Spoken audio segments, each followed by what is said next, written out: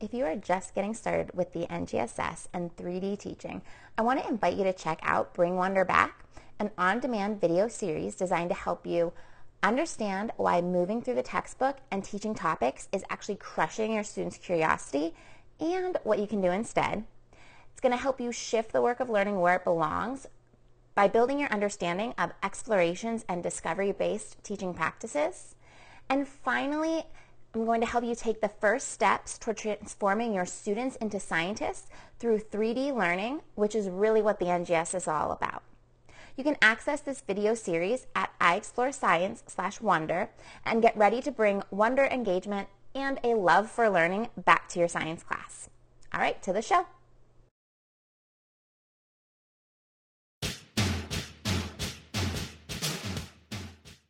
Welcome to the Teaching Science in 3D podcast. My name is Nicole Van Tassel. And I'm Erin Sadler.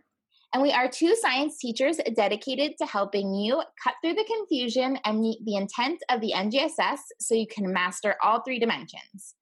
The NGSS can seem totally overwhelming, but implementing these standards doesn't need to be.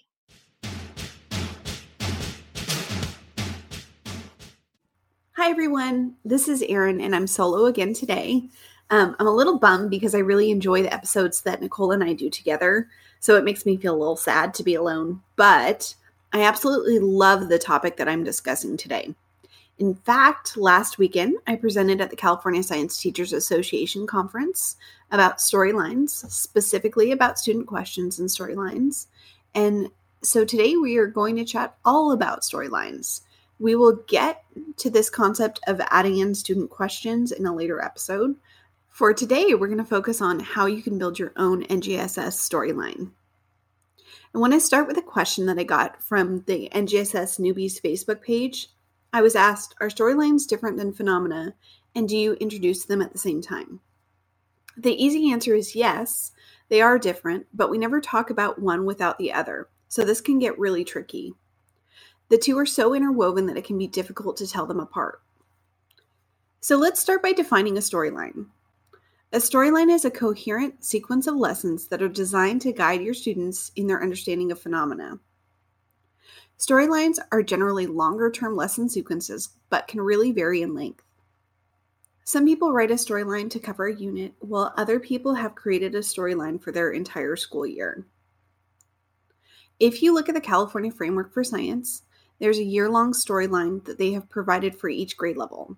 I'll make sure to link to that in the show notes so that you can see what these long storylines look like. One topic leads into the next topic, and each topic is cohesively linked. When frameworks like this were developed, they were created as a one-size-fits-all storyline.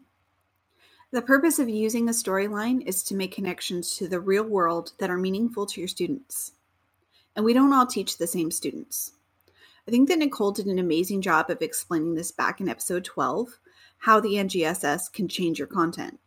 The standards are intentionally written so that you can make these meaningful connections for your students. The phenomenon is what drives a storyline and makes it meaningful for your students. If you go back and listen to episode 7, I talk about phenomena. It's important that your phenomena is engaging, relevant to student lives, and simple enough that it's figure-outable. I also got a question about phenomena being too simple, and that can also be the case. You don't want your students to have the phenomenon figured out in the first 5 minutes. It needs to be something that they will have to work to understand. So let's talk about what you'll need in order to build a storyline. In order to create your storyline, you need to start with a performance expectation or a bundle of related performance expectations. You'll also need some kind of phenomenon, and hopefully it's an excellent phenomenon. I also like to have my objectives written out because I find that I'm a little twirly-brained and I can leave out some major components of the standards if I don't know exactly what I want my students to get. I use evidence statements to write my objectives to make sure that students are getting all of these components. I've created a YouTube video to show you how to write objectives using evidence statements, and I'll make sure to link to that as well. So I'm going to take a second and just talk about logistical things building your storyline. So for one, I like to use sticky notes when I'm building my storyline because I find myself making a lot of changes as I'm going. And if I were to write this out on a piece of paper or something like that, I would just be going through tons of paper because I just make so many changes.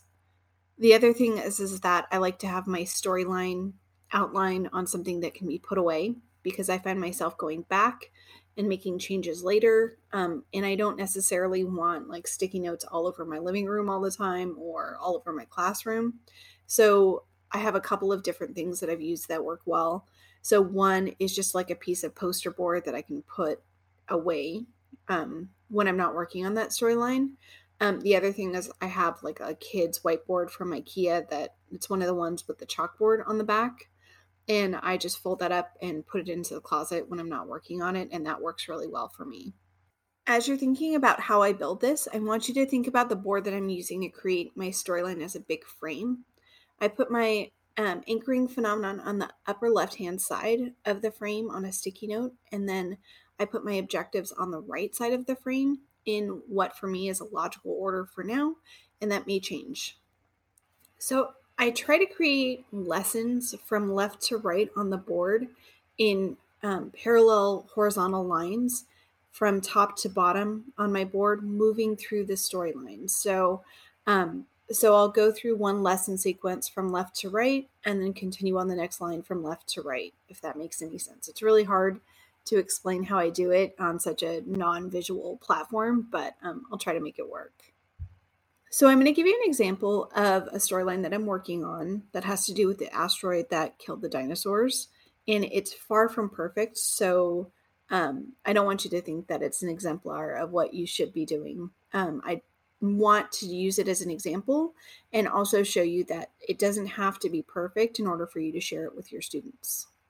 My anchoring phenomenon is the fact that all the dinosaurs on the planet were wiped out by a single asteroid. And I might start by showing my students a short clip of a video that's explaining this idea, but I want to make sure it doesn't give too much away. The first objective that I might try to meet in the storyline is that students will use evidence from the fossil record to support the claim that all dinosaurs disappeared at once. I need to find a way to get my students to figure this out because in an NGSS classroom, we want our students to learn using a discovery approach to figuring out the disciplinary core ideas as often as possible. So there's this thing called the KT boundary, and it's a literal line that's found in rock strata all over the world. And below the line, we find all kinds of dinosaur fossils, and above the line, there isn't a single one. So this might be my investigative phenomenon for this particular lesson sequence. So I start by showing my students a picture of this line, and I tell them that this place exists in Colorado where you can go and see this weird line where there are dinosaur fossils below the line and there's 0 dinosaur fossils above the line. And I kind of leave it at that. And I don't tell them that this line is kind of found everywhere in the world. I'm going to let them discover that component. There's this amazing website called the PaleoBio Database that you can use to actually pull graphs from the website so that students can see the number of fossils and types of fossils that were found in a given time period and a location. I like to pull a bunch of graphs from this website and provide it to students and have students look at the data and try to find some patterns. So I'm incorporating that cross-cutting concept of patterns into my lesson. And the graphs all look pretty different, but they have this spot 65 million years ago where the data just drops off. We use a strategy that Nicole taught me, which is what I see, what it means. And we go through the graphs and we try to figure out what this data means. And we go through it until students feel pretty confident that there's a recognizable pattern. I have students present their evidence and write up the information about what they believe that the data means. And this is kind of an easy connection to make because we're not hanging out with dinosaurs Flintstone style. So the students know that the dinosaurs died out, but they can actually see that in the fossil record data. And that's pretty cool and pretty powerful for them. So what I did was build a sequence that allowed the students to really make sense of the information that was provided to them without me simply lecturing them on the dinosaurs and how they died out. And this might not be the best example because, as I said, we know that there aren't dinosaurs running around. So students kind of had the answer before they started, but now they understand how we know. And that was the piece that was really lacking. When it comes to building this out for yourself, like I said, I put those stickies with the objectives on the right in a logical order. The first objective was that students would use evidence from the fossil record to show that the dinosaurs died out pretty much all at once. I started with this piece because I find it to be most engaging because my students love dinosaurs. The next objective would probably be something about rock strata and relative dating, and my students would probably die of boredom if we started there, but now that they have this context, they're bought in and they're willing to work on something that's a little bit less engaging for them. After I have these objectives on the right, I start popping in things that I already have that is related to the content. So maybe I have like a rock layer lab or something like that. I also list out the science and engineering practices that are aligned with the performance expectations and maybe some other ones that relate. And I just start building out the storyline. I put questions that students might have or investigative phenomena on the left on the board. And I try to find ways that I can use those practices to get students from left to right in those parallel lines across the board. Sometimes that means reworking activities that are already written in order to make them more student-driven. And sometimes that means finding entirely new stuff. Like I said, I build these lessons in parallel horizontal lines from left to right on my board and look for gaps and start filling those in. These lines are my lesson sequences, and they may resemble something like the 5E model. And I move things around until I feel pretty confident that I have a strong pathway to get students to discover the content. And to be honest, when I introduce these lesson sequences to my students, they're far from perfect, but every time that I teach a sequence, it gets better and better. Storylines take a long time to build, and I do a lot of reworking along the way and take note of what worked really well and what didn't. What only worked really well in my head, but once it got to the classroom, it completely fell apart, and I make my storyline better next time. I also think it's important to note that if there's any way that you can do this with a team, I very highly suggest that you do that. Your storyline will be so much better if you have several minds working on it at once, and then you don't have to do all of this work on your own.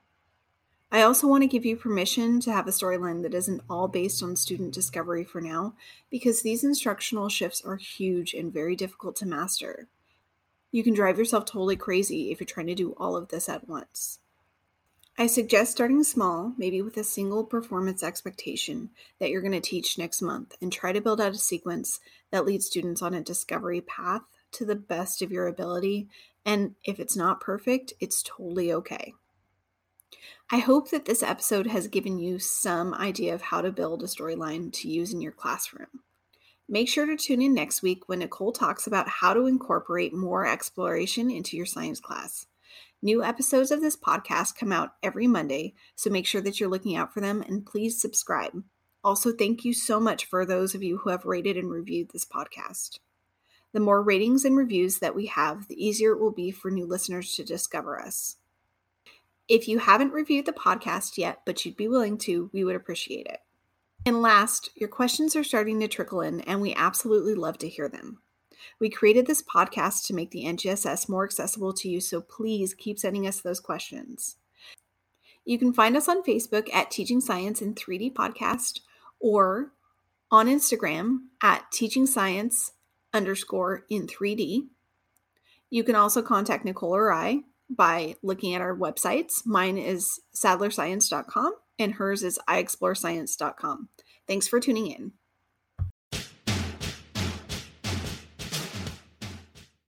Making sure that your lessons are three-dimensional isn't always easy.